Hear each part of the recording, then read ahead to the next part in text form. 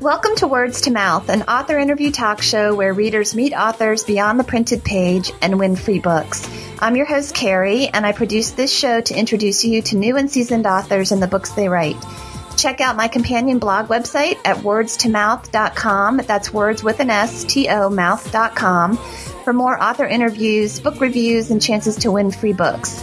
I'm really excited to have Marc Warnke with me today. He is the author of ONO, Options, Not Obligations. The book tagline is Enrich Your Personal Life by Rethinking Your Financial Life. Welcome, Marc. Thanks. I'm so glad we connected, and I'm glad to have you on the show. Yeah, me too. Thanks for having me. You're welcome. Before we get into the meat of the book, let's talk a little bit about you. Have you always been an entrepreneur? Yeah, pretty much from the get-go. I talk about it in the book a fair amount, and everything from raising bucket calves as a kid on the farm to, paper route at 11 and, the whole nine yards. We didn't have a lot of money in my family as a kid, so it kind of forced me into entrepreneurs. I was responsible for buying school clothes and that sort of thing.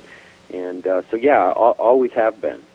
My husband was a little bit like that, too, and I don't think, I guess as a child going through it, it seems pretty rough, but I think as an adult and especially being self-employed, it's a good thing. You understand it from an early age. So the concept of ONO began with your mother's heritage, is that correct? My mom was raised on the Big Island in Hawaii, that, ONO food and being delicious, and, the Hawaiian culture itself has a lot of weight around family gatherings, which are generally eating gatherings, and so ONO kind of has a connotation that means more things than just delicious. It kind of carries a warm fuzzy, kind of like a grilled cheese and tomato soup meal. It's feel-good food. Mm-hmm. Well, tell us a little bit about your upbringing and how that shaped your view of the world, because in the book you talk about it, and then there was a switch, a transition for you. Yeah, I had to turn my life around. I talk in the book about how I struggled with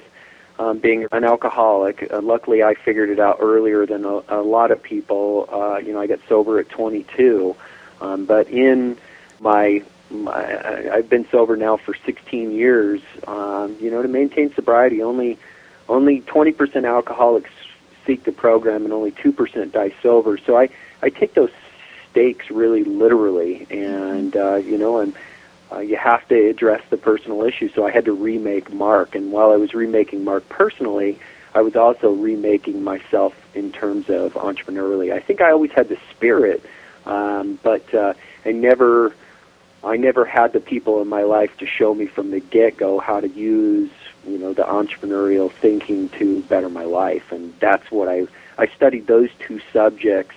Threw away my TV for 7 years and just read for information, and it was on those two subjects alone. Well, and you also mentioned that you're dyslexic. Mm-hmm. And that, to me, when you did mention that you were an alcoholic at such a young age, to turn that around and to be so intentional at 22 in really making a difference, I don't think many people do that. How did you get to that place? I wish I could puff out my chest and speak about it from that place, I guess. But, it was a matter of survival. It really was. It was. I think that humans in general, we have to have pain to experience growth sometimes, and some of the most profound growth happens when things are the hardest. And that's what it was for me. When I no longer had the crutch of Courage Cola / alcohol to help me to relate to people socially, then I had to figure out how to be a good guy and be likable and all those different things. I grew up feeling like, the only three things that really defined me as a person was that I was athletic, that I was intelligent, and that the girls seemed to think I was pretty okay looking. If you took those three things away from me, I was, a pile of garbage inside. And so I had to go really dive in and repair that damage and repair the pieces of me that didn't feel I was okay. And so, again, to be honest, when, alcohol is alcoholics treat alcoholism with alcohol. And when you don't treat it with alcohol anymore, then you have to self-medicate with personal growth. And so again, for me, it was a survival choice. It wasn't a higher purpose or any of that stuff. That stuff didn't come till much later. Okay, so you weren't that evolved right away.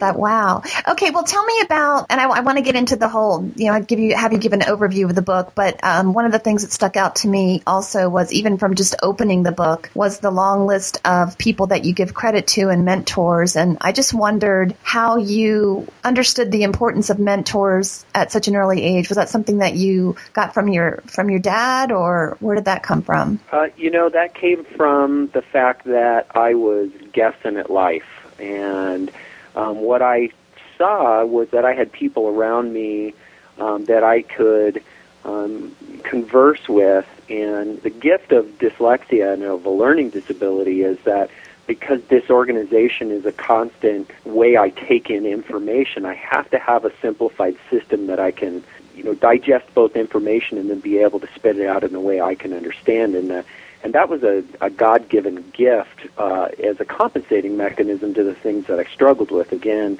struggles bring about growth. And so I took in information, and, I treat everybody I interact with, from the garbage man to the CEO, is that they all have something to teach me. I just have to ask them the right questions. And so I put people in my life who were getting out of life what I wanted. If they were business people, if they had lifestyle and surplus income and the things that I wanted out of a business life, then those are the people that I listened to. If I saw a family man who had, all his family around him who loved him and cherished him, and he was committed, and I asked those people. So I look for people who are getting the results first, and then I ask really pertinent questions that then I can kind of cycle through my weird way I think about stuff and simplify it, make it doable for me. I'm kind of a box thinker. I put things in boxes, and then they're in that particular category, and I know how to implement them. I know how to explain them, and because I have such a difficult time digesting information due to my dyslexia, what I've been able to take is difficult to understand concepts and make them simply understood by the layman, which, to be honest, is me. But the cool part is that can convey a very simple message to other people that this is a new world too. Yeah, and it's kind of jumping ahead a little bit, but the book, it kind of reads like a memoir, a self-help book, and a business book all wrapped up into one. And you take these wonderful examples with real people, and you include practical advice, these exercises to do, and also these, I'm assuming we're supposed to take these little flashcards and cut them out to sort of remind us of the components. Well, the hope would be that people will spend time putting ink to paper. Yeah. What you do with it beyond that is good. But one of the most profound exercises readers have during reading ONO is when they define their higher purpose. Not many people, it's funny, not many people think about what that is, but when you ask them, it's amazing to see how quickly people can grasp. If money no longer mattered in your decision making, what would you do? Mm-hmm. And the cool part is almost it's usually the first or the second answer. Sometimes the first answer is something felt self-fulfilling. I would buy a house on the hill where my family can, do that. That's more of that self-fulfilling. But within the first two answers, it's always something greater than themselves. I would make a difference in my community. I would volunteer at my church. I would teach kids to read. I would go to Africa and help them cure AIDS. Whatever it is, we all have that within us that's something greater than ourselves that we want to do, and what limits that is our ability to have ONO, which again is options, not obligations, and that's a financial place that we have to arrive at. So in terms of those exercises, my goal was to purely put a very simple in-hand way where the only thing people had to do was pick up a pen and to be able to put pen to ink, because that makes it more real for people. Right, and part of the exercise that you were talking about was writing your own eulogy. Yeah. That's a powerful tool. Yeah, it's pretty, and again, that was information that I gleaned. Again, I would like to say that I'm this great thought leader and all that stuff, but what I am is a digester of information, mm-hmm. and separate the wheat from the chaff. So, I got that original idea back from one of the most impactful books I've ever read, which is 7 Habits of Highly Effective People by Stephen Covey. When he kind of defined it in that way, he defines it differently. He talks about it in a different way, but writing your own eulogy, what that one person would say about you at your funeral, is a super powerful exercise, because it does make you think that there wouldn't be no mention in the eulogy of your net worth. Mm-hmm. It would be the people you love, the places you saw, and the difference you made that would be spoken about there. So it's an interesting way to look at it. Mm-hmm. Let's talk about the book and the philosophy more in a general sense. Can you just sort of walk us through the overall theme or the overall concept? And I'm assuming what makes your book different, and you can correct me if I'm wrong, is just what you said, is that you've taken all this information, you've broken it down into an approach that people can really do easily if they do it step by step. Yeah. I think what makes the book unique is that it has kind of the best of the best. Mm-hmm. And it also has it broken down in simple to understand ways and implementation, because that's the key is it's important to understand the why before we can get to the how. And I think we make the why really emotionally charged, which I think is how you move people. I read a great book recently that said the number one way, and it was the title escapes me, but it was a very interesting book on how people affect change, and very analytical and research-based. And the number one way that you can affect change in people is by changing how they think. So that's critical with the why piece. The how piece then comes in secondarily in terms of implementation, but the how piece is different for everyone, but the why can be the same. And so my focus is the how to think as opposed to how to do in this book, and I think that when we make people change how they think about things, then they can then apply those principles to their life in their individual ways that they interact within that.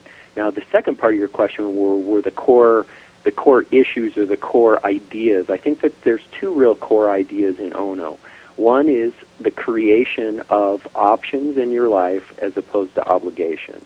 Options allow people a place in their life where they can be creative, and I use the word juicy a lot in the explanation of this, where they just have that juice of life in them, because, again, when we are littered with options in our daily lives, then we have the capability to take those things to their next level. Mm-hmm. When we're not being restricted in the choices that we make daily by meeting, especially financial obligations, then it just allows for that really creative fodder as we approach life and as we approach family and our relationships and personal growth, which is, I think, what all of us would like to be spending more time doing, as opposed to just making sure that the telephone bill and that the car payment got made. Mm-hmm. I think we would be much more invested there. The other major core focus, and ONO, by the way, is about widening that gap, where you have more options than you have obligations, and that gap width allows us that freedom to act within that place. The secondary major idea in ONO is the idea of being a family-first entrepreneur, where people approach life from a place, and it's critical to define entrepreneur as I define it. An entrepreneur is simply somebody who has more than one way they make money. They may have a job and a 401k. They may have a job and have a little sideline business. One may be working. There is entrepreneurism is just simply being mindful of having additional streams of income or additional ways that we make money. And so being family first in that is the ability to then have business profitability be a secondary focus and having family be the primary focus. And we are able to adapt our entrepreneurial life around the stance that we're taking or the way of thinking that family is first. And so when we operate from that place, then that can really be, we can surround our life entrepreneurially to support family first. And that's where the world of the entrepreneur allows that freedom to make those choices, where we're not restricted to a 9 to 5 and someone else dictating how we spend our time. I think that's the allure of being an entrepreneur, is being in control of your own time. But I think we're also a driven people who gravitate towards entrepreneurism, and I think we need rules like this whole family first way of thinking to keep us focused on what really matters and how to adapt our businesses to support that endeavor. Use your experience as an example of how you were able to become a family-first entrepreneur. Weren't you traveling across the country in an RV, working for someone else, or what? Yeah, I was an independent contractor in the cookware business, and so we dictated our own schedules. But we were just buying and reselling. And we were completely dictating how much money we made, when we made it, how we made it. So we were truly a business for ourselves. Okay. But before we had children, we kept the pedal to the metal, my wife and I, in lieu of knowing that we wanted some freedom. We traveled 254 days our last year in business, something crazy like that. And, wow. And, that means that you only see the people you love in your community and around your area 6 or 7 days a month. It's a ridiculously low number. And so we kept the pedal to the metal. The transition happened when my son was born. When Jacob was born, I remember a distinct time where, we were very sought after, and the pressure was on us to work because we were major producers. We were one of the top distributors of cookware literally in the world. At the time when we were at full swing. And so there was a lot of people, business-wise, who were depending on our production. And I remember one time driving home from a show, and I had kept the pedal to the metal and done that last show, and my son was kept beyond his bedtime, and in the car seat on the way home, he was crying so hard he puked all over himself. Aww. And it was just, it's weird for me to tell that story because I feel tears welling up. It was one of those moments where I said, you know what, there's things bigger than my financial life at stake here. And that was one of those times in my life when I really made a step and a choice to concern myself with family first and profitability second. That was kind of one of my defining moments, or as I've defined it in the book, a transition moment. I think we all have experiences in life that change the way we think, and that was one of my transition moments. Yeah, I mean, it's evident that being an engaged father is huge on your priority list. Yeah, there's no question. I don't think anybody questions who knows me that's the priority. And that's, how do I implement that and be a part of a book launch and the online presence that we have and the task at hand? I mean, if you're engaged in the social spaces, it feels like a 24/7 job. Mm-hmm. And how do I keep that? Well, I keep myself with some distinct rules. I eat breakfast with my kids in the morning and my family. Gathering around the dinner table is a key place where family closeness happens. I have dinner with them every night, and I have lunch when I can, which is most lunches. And I keep weekends sacred. I also shut down at 5. Sometimes I'll broach into 5:30, but most of the time not. And from that until the kids' bedtime, there's no phones and no computers. I mean, occasionally I'll tweet about something that was interesting or something quickly, but I'm fully engaged and fully available to my family during those times to keep myself family first at the same time while I'm just crazy busy. It's a juggling act. It is. You have some wonderful examples of teaching your son about these concepts, and I saw you have a portion on your website dedicated to passing on the philosophy to kids. Can you give us an example of how to do that? I think there was a story about strawberries. Yeah, the strawberry story is one of a lot of people's favorites when they read the book because, again, this is a business book with a soul. Mm-hmm. It does have very personal looks both into me and my family, and makes it an easy read for people because it has a story aspect to it as well. The strawberry story was basically that Jacob was looking to buy a toy, and I told him that he had plenty of toys and that I didn't feel like I wanted to spend $20 to buy him a toy that day. And had kind of a little moment where I had an aha, and I said, but Jacob, I think I can show you a way to make that $20 you'd be interested. And he perked right up. And so at 3 years old, we went out into our organic strawberry patch, which is immense, silly immense. And we picked strawberries and went down and set up at 5 o'clock on the entrance to our subdivision when everybody's coming home for work. Why was I able to do that? Because I had ONO. I had options to spend time with my 3-year-old teaching him entrepreneurism where everybody else was driving home from work. And I don't say that from a place of, of ego. I say that just because, again, I've had that mindset from the get-go with my son to have that kind of time, and I think other people can too. But he sold $28, I think it was, worth of strawberries in about 45 minutes, and he got a chance to, this is another thing a lot of people have implemented as a result of the book. We had him spread that money into 3 different accounts, 70% that he could spend, 20% that went into an investment account, and 10% that went into a charity that he could donate to.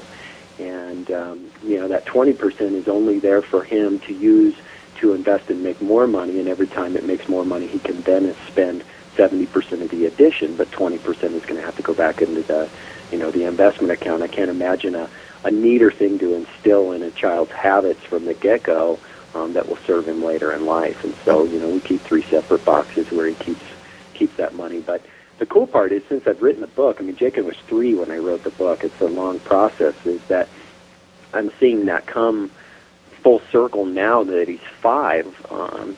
He's jazzed at different opportunities to figure out ways to make money, and he thinks creatively, and he commonly comes up with his own ideas, and I'm able to guide him in that, and I'm getting to see that some of the early work we did with him, is now beginning to show itself in his own nature, and so that's been pretty cool. It's been neat to see it happen. I was thinking about, in your book, you talk about risk and fear, and I think, to me, that's, especially in this economy, I wanted to ask you about that as well. Do you think, well, first off, do you think that is a major stumbling block for a lot of people, is just being afraid to kind of jump out of that box? I do. I think the number one most identified, what I call, objection to the world of entrepreneurism or block is fear. We are an emotional people, and this is where all my training from, being a recovering alcoholic, one thing that if you study alcoholics, they're over-feelers. They should go to Over-Feelers Anonymous. And that's one of the things that I've struggled with. So I experience high levels of fear, even today in the book launch, and feelings of hopelessness and all those different feelings that we deal with, and then yet feelings are something that we have to separate ourselves from within the business world, because feelings make very bad decisions generally as a rule. And so, we really have to separate ourselves from those things. So fear is purely an identified feeling, one of many that we all experience. And if we can kind of keep those and acknowledge them, the important part is to acknowledge them, but then make rational decisions based on information, then we have the capability to make quality decisions, especially entrepreneurially. And that's why I walk through the process in ONO of helping people to make good entrepreneurial decisions with the process of the ready, aim, fire. Appropriate decisions are made by getting ready, aiming, which is the direction we want to go, and then choosing to fire. Fire is the scary part. But most people then make those decisions out of order. I was a firer by nature. I fired and then I got ready and aimed. Some people aim, get ready, and then they get ready, and then they get ready, and they get ready, and they get ready, and then they never fire. Some people just stay, in the ready mode. But if we can walk people through that process of being able to define what ready looks like, what aim looks like, and what fire looks like, then they have that easier way to overcome that hungry monster called fear. Yes, I do believe it is a stumbling block, and I would define it as one of the highest ones. But again, how do you implement change and change how people think? And, you can overcome fear with excitement. And so if we can make the end of the goal of ONO to be something that's so juicy, because I think all people who have children can relate to that unbelievable pull to do your best on their behalf. And if we're able to define part of doing your best on behalf of your children in kind of a financial model, then that will help them emotionally to overcome some of that fear as well. A couple of things came to mind when you were just talking. One was about feeling and the fact that, a lot of times business decisions, that's like you say, that's not the best way. But what do you think about intuition? I mean, do you feel like that comes into play with business decisions? Have you trusted your intuition and been sorry, or have there ever been a situation where you just got a bad feel about something and kind of went with your gut? I don't know if I'm a good model for that question. I'll tell you what my experiences of it is, that my instincts generally as a rule do me disservice. Because again, my instincts are kind of that core piece that I have to really be cautious of leading my decisions. In business, I believe it's about assessing the information. And so I do not react on a gut level in the business world very often. The only way that I could say that I do is in my trust of people I do business with. If I know that I have a good, solid, what I would call an intimate business relationship, that's probably the gut feel that I will trust on the highest level, because that's one of the reasons I'm, have kind of a serene business life, is that I have built such profound relationships with people that I do business with. I don't have to look over their shoulder all the time. I don't have to feel like there are people I'm doing business with that are out to get me. And, and I'm a very reciprocal friend to the people I do business with. So, people are in a position where they feel like I think that they have a duty to be as respectful with me as I am with them. And so I don't. That's probably the only level that I hit on there. And you passed an important topic that I think is on everybody's mind that I didn't address earlier, and that was these economic times. And so I want to shift to that. But these economic times are going to be the times. I mean, I don't know if you've checked current statistics. The most current report I have is 23,000 people going unemployed in America today. That's per day. So this is a time where for some families, the only choice is going to be an entrepreneur. And we all have different skill sets that we can turn into an entrepreneurial endeavor, but what many of us lack is the base level information it takes to be a good entrepreneur, and that's where I believe ONO is coming to market at exactly the right time. There's two other reasons I think that as well. One is that we have a focus on family like I've never seen before, in terms of in the media, in the social space, in just the attitude of people in general. We have a new focus on family that I'm so proud to see is happening naturally. The other facet that ONO addresses in a very large way is learning how to differentiate between needs and wants, and to be able to create a financial surplus in your life. Because even if income becomes the same, and you have the same level of income or even less, the way to get ONO, the way to create more options than obligations financially, is by limiting lifestyle. And the only reason, and I believe that we don't have an income problem in this country as it relates to family. What we have is a spending problem.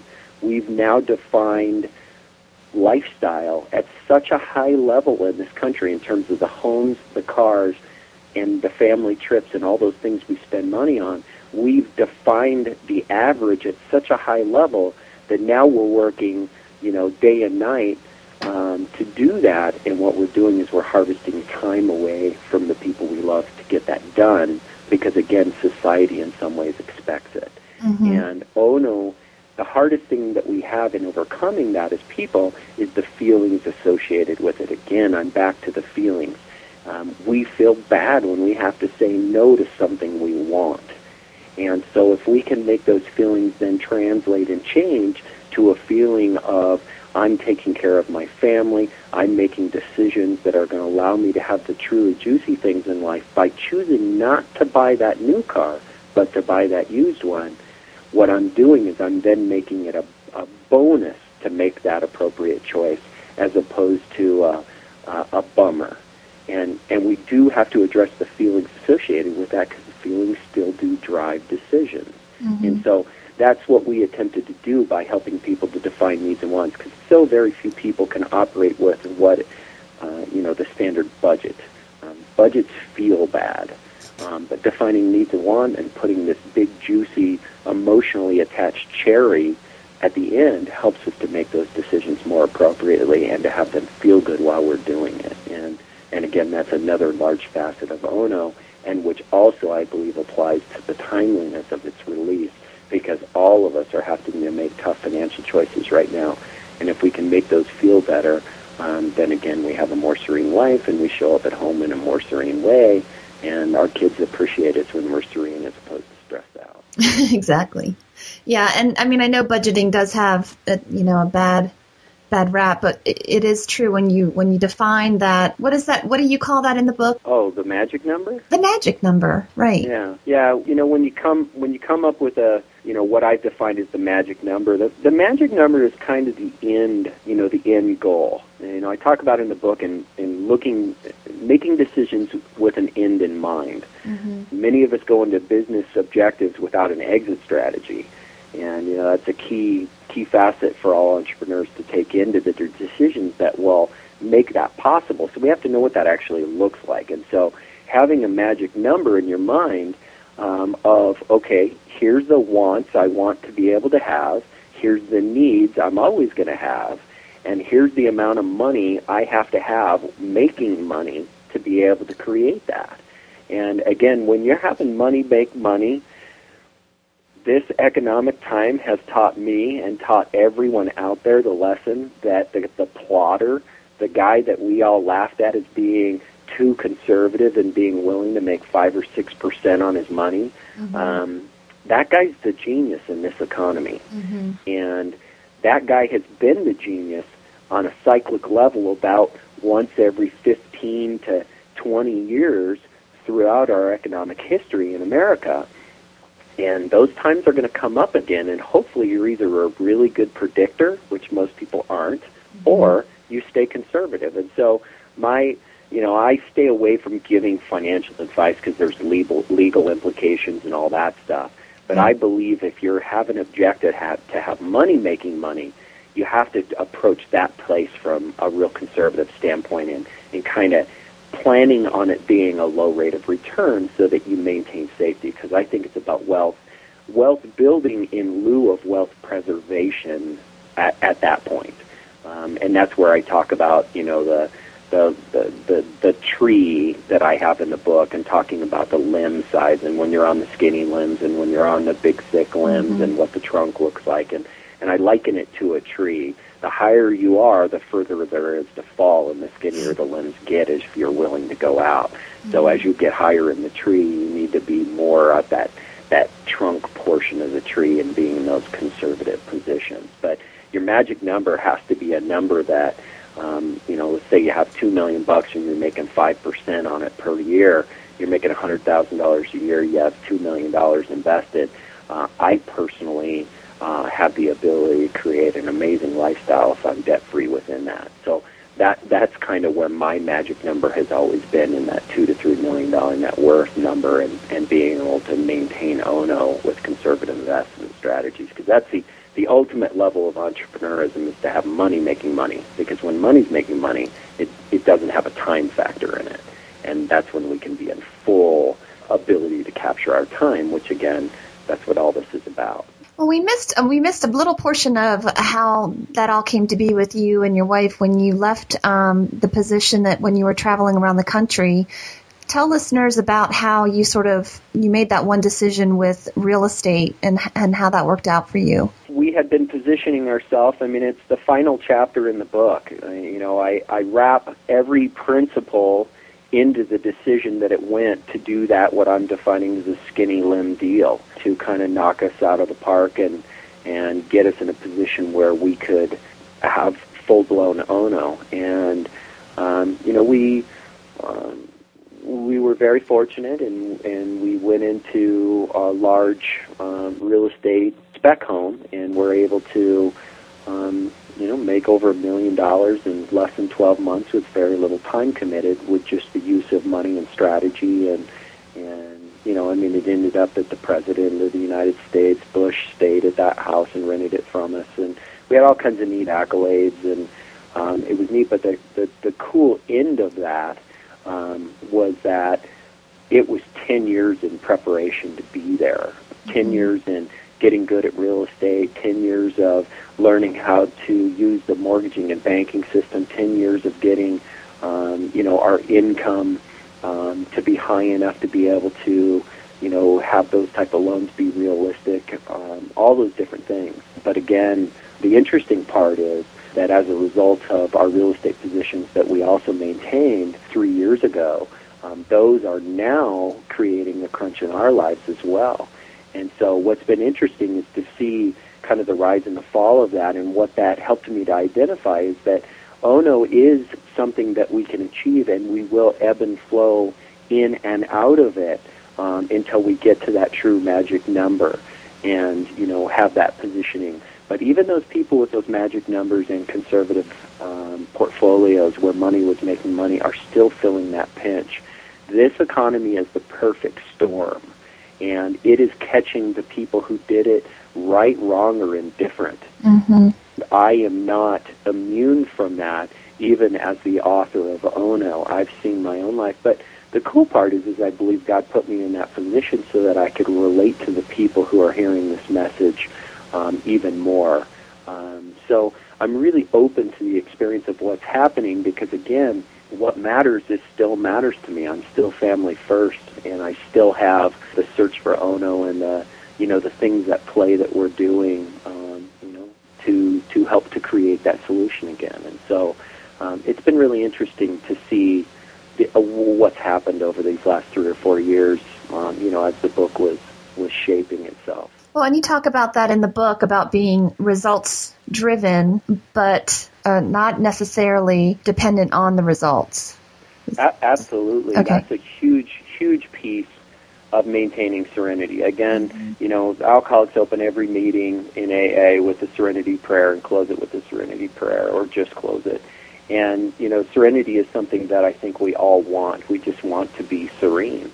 And part of being serene in business is that there are massive things that happen. You could do everything right and have a train wreck. Right. That's a fact. Mm-hmm. And the fact, that fact alone must force us, if we're going to maintain serenity, to be able to define what we can and can't control. And in the attempt to be in control of results, what often happens is if they don't go the way that we anticipate them, what we internalize is shame. Mm-hmm. And shame generally is a stagnating emotion. Shame's supposed to be something that we experience that allows us to create resolution. We're supposed to feel shameful, say we were sorry, or learn what we were supposed to learn and move through. But shame can also be something that can ball us up and create inactivity, especially if somebody lacks perspective about what they are truly in control of and what they're not in control of. And so that's where, I don't pull any punches. I have a chapter in there called Spirituality in Business. I define it, I have chosen to choose my higher power and to call him God, and I do follow pretty standard spiritual thinking. I'm not, out on the perimeter or anything, but I'm also real okay with people who are. I don't think I have the only way, and so I'm very gentle with that message in the book. But I do believe entrepreneurs need a power greater than themselves to entrust the things which they're out of control of. And to then have the perspective when they don't go the way they're supposed to have somebody to thank for the opportunity to learn. Because once again, if you look at struggles and strife in your financial and or personal life as somebody punching you in the gut as opposed to giving you an opportunity to learn a lesson, the difference from those two positions is somebody who's serene or who's not, happy in life and who's not, somebody who's grateful in life and somebody who's not. I think we all want to be happy, grateful, and those things happen for people who have a clear perspective of a power greater than themselves that again then they can choose to call God or whatever they choose. I don't have any agenda there, but Yeah. I do believe that spirituality in business is a key piece, because I do see people who don't have that clear in perspective get balled up and have negative impacts as a result. Yeah, you talk about generosity of spirit, and I think that comes with, well, I hope that comes with maturity. I mean, I know being younger and wanting a particular job and just being, floored when I didn't get it, and then with age, just, kind of accepting that. I guess my little mantra is to live with expectancy, not expectation, because so many times, like you say, I have a goal and I think if I do this, this, and this, then this will be the outcome. And when it isn't, that's when I, in the past have gotten discouraged. But if you look at it like the way that you're saying, your path is going to zig and it's going to zag, but it's neat to look back in a number of years and go, oh, okay. For me too, is God had a plan that I had no idea that he was using me this way and that way. And this is what, this is the cool thing that happened from that. So that really resonates with me. I really appreciate that. Oh, no, what you said was really well said. I like that. I'm going to have to steal your quote. Okay, you're welcome to.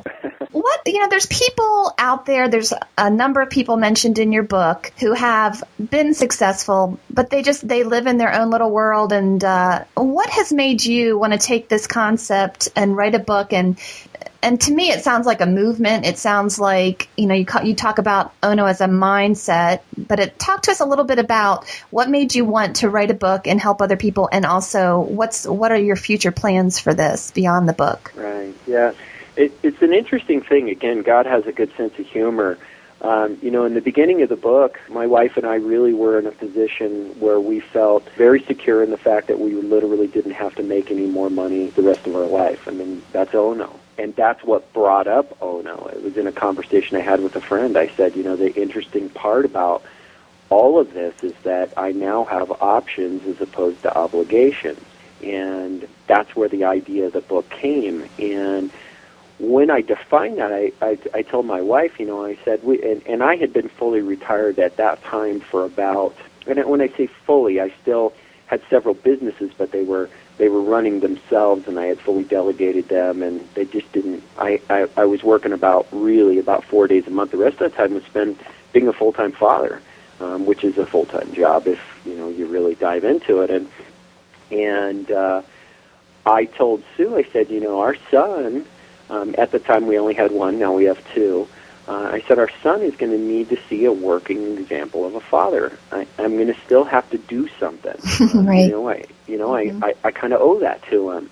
And I said, I feel a duty, and I feel a duty to share the message of how we got here, because, we're just cookware salesmen. How did we get here?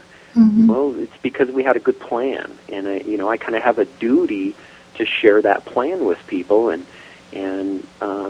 get more dads and moms back to their kids. It was my higher purpose, as I had defined it. It was my way I was going to give back in an impactful way.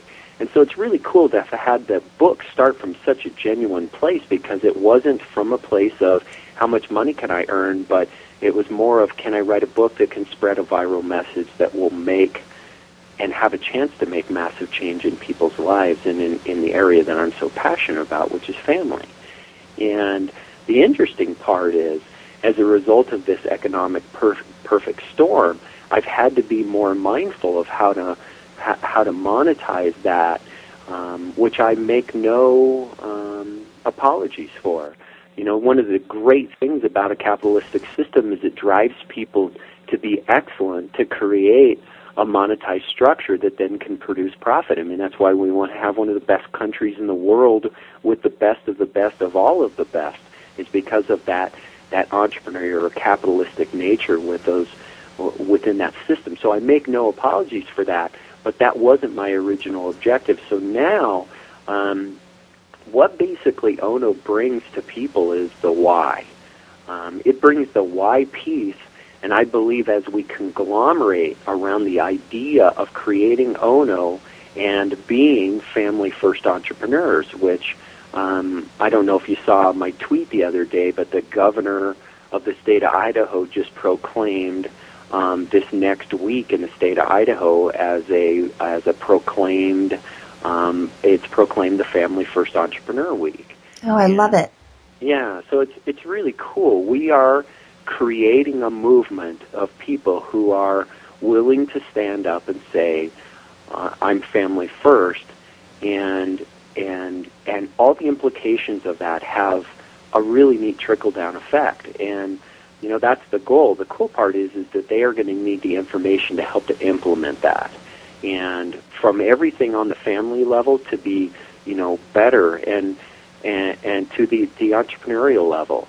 And if we conglomerate that group and we have enough strength, what we'll be able to do is to attract the greatest minds in the world to help us. Because again, I don't stand as the kind of the leader of this Family First Entrepreneurial movement or ONO movement as saying I am the guru of all things. Mm-hmm. What I say is that if we get together and hold hands, we will attract the best of the best to be available to us. And so what I hope to be is an online space that has the ability to separate the wheat from the chaff of the people who are already in the business, but that need to be stripped down and found out for their validity, their ability to affect change, and the quality of their information. And I have a team of people around me ready and waiting to begin to evaluate who these proper experts are in the industry that can help family first entrepreneurs, and when we will be kind of a central closing house for those people to bring their individual messages and or systems that family first entrepreneurs can use. Because I believe there are better experts than me at marriage. But marriage is a huge facet of being a family first entrepreneur. If you got a crappy marriage, it shows up in business and it shows up in all of the things that we want. And there are people who are experts at being able to help that. And, we look to be that trusted entity to tell them kind of the consumer reports of who's worth it and who's not. And then again, if we conglomerate enough, my goal is to have the ability through negotiating through strength in numbers to get that price down where people can afford it, because these things aren't cheap. I would like to be able to go in as a group and negotiate a better price for people who associate themselves with our family first entrepreneurial movement. Well, I think your intention is honorable, and I think that, hopefully people who hear this interview and the other interviews that you do will feel motivated to work with you and help spread the word. I know that I've got 3 people on my brain right now to refer you to, and, I guess you'll have to tweet us when you show up on Oprah. I hope you're right. I hope you're right. She can move mountains in terms of this kind of stuff. I hope you're right. But I think it's neat too that the online presence, it's going to be neat to see how that benefits what you're all about. Yeah, I'm no technical guru. I'm going to need a lot of smart people around me with the right, the team we have in place is here for the right reason, to help people first and make money second. Mm-hmm. And, it's continue to associate ourselves with people like that I hope God will put those people in my life and in this movement's life. And, the first step is for people to get the book, because I believe by reading the book you get to know me and you know my heart and you know what we're trying to do. And so, anyway, I'm very humbled in this whole thing.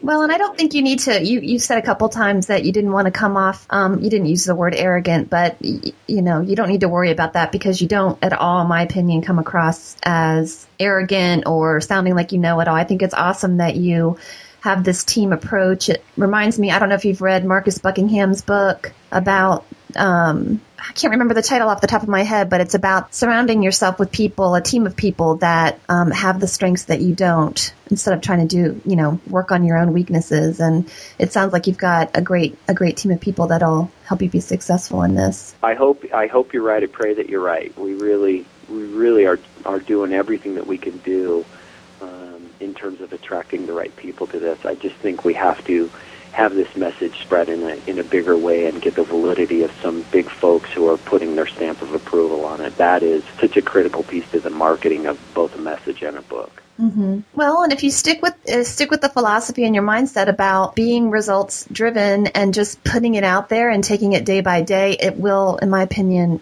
it will come together, and who knows, it might not be exactly what you envision. It might be something even better. Who knows? Yeah, isn't that the truth? So Marc has offered a copy of ONO to listeners, so you can go to wordstomouth.com and leave a comment under this interview post or call 206-309-7318 and leave a voicemail comment that I can play on air. Make sure you're signed up for the e-newsletter because that's how I announce winners. I know we've taken a lot of your time, Marc. I wanted to ask you, I know that you mentioned in your book you're a voracious reader, and obviously we want to get your book and read that. Do you have any other recommendations? I know on your website you've got a list, but what are you reading right now, and what do you recommend? I'm actually reading a friend's manuscript right now. Yeah, and to be honest, the funny part is because of the push towards launch, I have spent less time reading of late than I have in a long time. And I'm suffering from that. But the most recent book I read, I finally picked up Good to Great and really enjoyed it.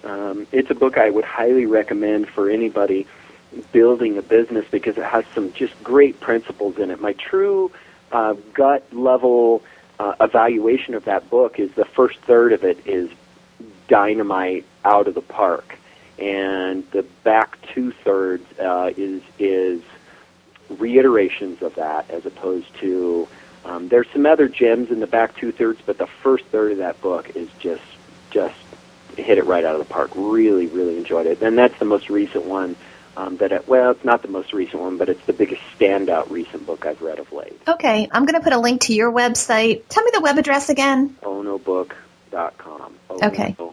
ONObook.com. That's correct. And then you have one, which is your name.com? Yeah, MarcWarnke.com. Marc spelled with a C. Okay. Well, I'll put both of those links in the show note, and then I often put the book recommendations in the show note as well, so I'll do that. Before we go, tell me the best advice you've ever received and if you follow it. Kids spell love, Time. I would say that was one of the most impactful things I ever heard that really guided me in a lot of different ways. But it was when I heard that I then defined how many weeks I actually have with my kids at home. That's if you go onto YouTube and dial up 936 weeks, you'll see the video that we put together.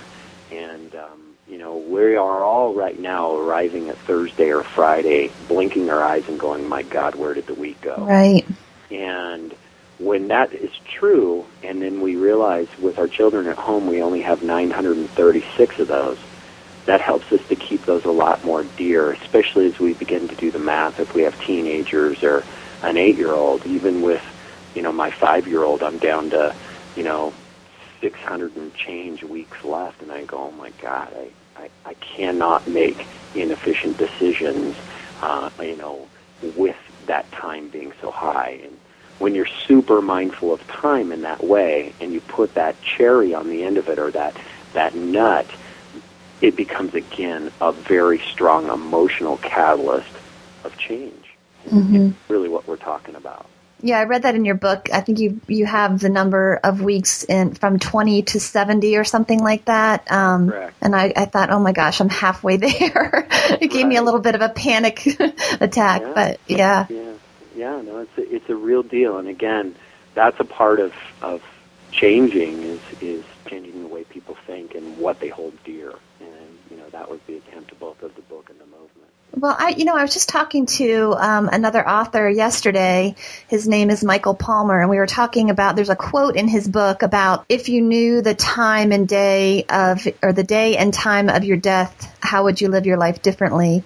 And I flipped the question back on him, and it was interesting. He was talking about the fact that, I think he used the example of tucking his boys into bed, and how now his boys are 6'4" and these big guys, and you don't ever realize, wow, that was the last time I'm going to tuck that kid into bed. So he's same kind of thing. It's kind of like a mind shift and keeping the perspective of living your life as though it was the last one. It's difficult to do, but your book's a great reminder on keeping your perspective and balance. Well, thank you. By the way, you've been an excellent interviewer.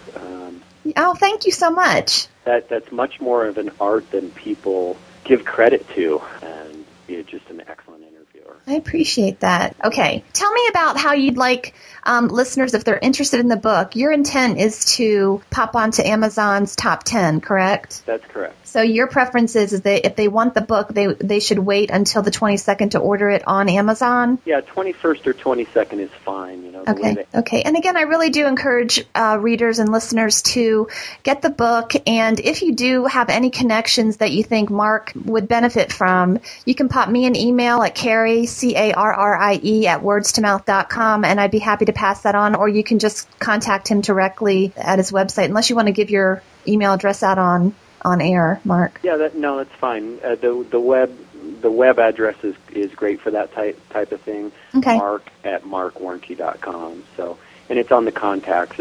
Contact us at markwarnke.com. And I'm very responsive. Being in the social space, you learn to be. So if people directly want to ask me questions, and then also too, I'll be on live all day on the 22nd for people to ask me questions, and they can come on and onto onabook.com, and I'll be there live all day answering questions and great, talking about the book and stuff. That'll be great. Okay, is there anything else you'd like to share with us before we go? I don't think so. Other than the fact that we need help getting the message out. We need the right people interested in this, and this is a very passionate topic for some of the right people. And so anyone who listens to this that feels that they have direct links to some of the people who can take us, over the edge in terms of being able to get this message out, please email me and let me know who I should speak to. Okay. Well, I appreciate your time, and I wish you all the very best with this. Thank you. You're welcome. Okay, the book again is ONO by Marc Warnke, and I'll go ahead and, like I said before, and put Marc's website on wordstomouth.com.